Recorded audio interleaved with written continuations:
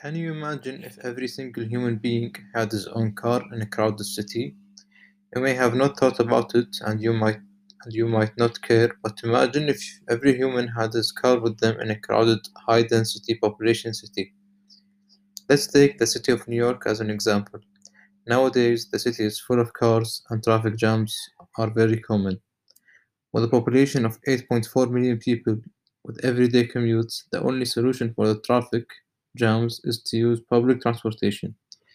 I acknowledge that some people do not like the idea of being pushed around inside a train or a bus, and people prefer to ride their work because of that. But did you know that using public transportation is not just to bring the traffic jams down? It is also good for the environment. According to Robert J. Shapiro, taking the bus or any type of public transportation instead of your personal car will produce 95% less carbon dioxide. 95% is a massive percentage. It is almost eliminating one car out of the road. Another benefit of using public transportation is fuel efficiency. A private car has one of the lowest fuel efficiencies per rider.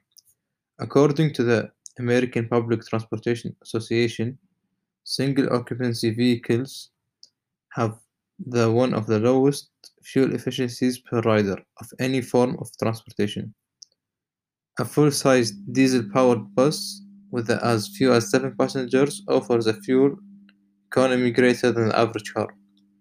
If we can increase the number of people using public transportation, we can save thousands of gallons of fuel, which is also great for the environment. Believe it or not, using public transportation is faster in travel. That is because they have dedicated routes. Air pollution is something that you cannot deny. According to the World Health Organization, air pollution kills an estimated 7 million people worldwide every year.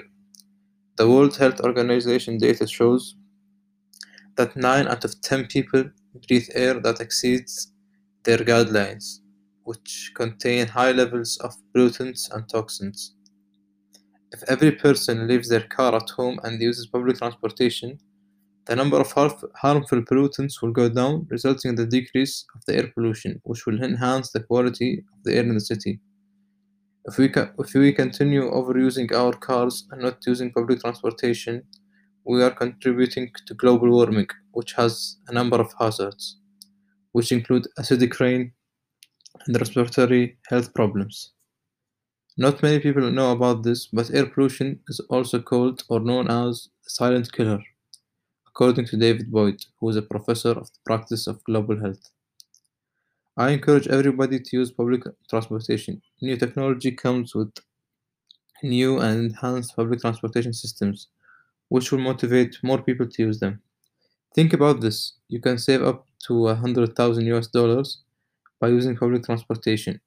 That is because you can sell your own car if you have, and you can save up on gas money and the maintenance money that is needed for your own car, which you can add up and you'll have more than 10 grand. We can be healthier, more productive, and save a lot of money if we use public transportation more often. The results are seen if we use them more often. Thank you.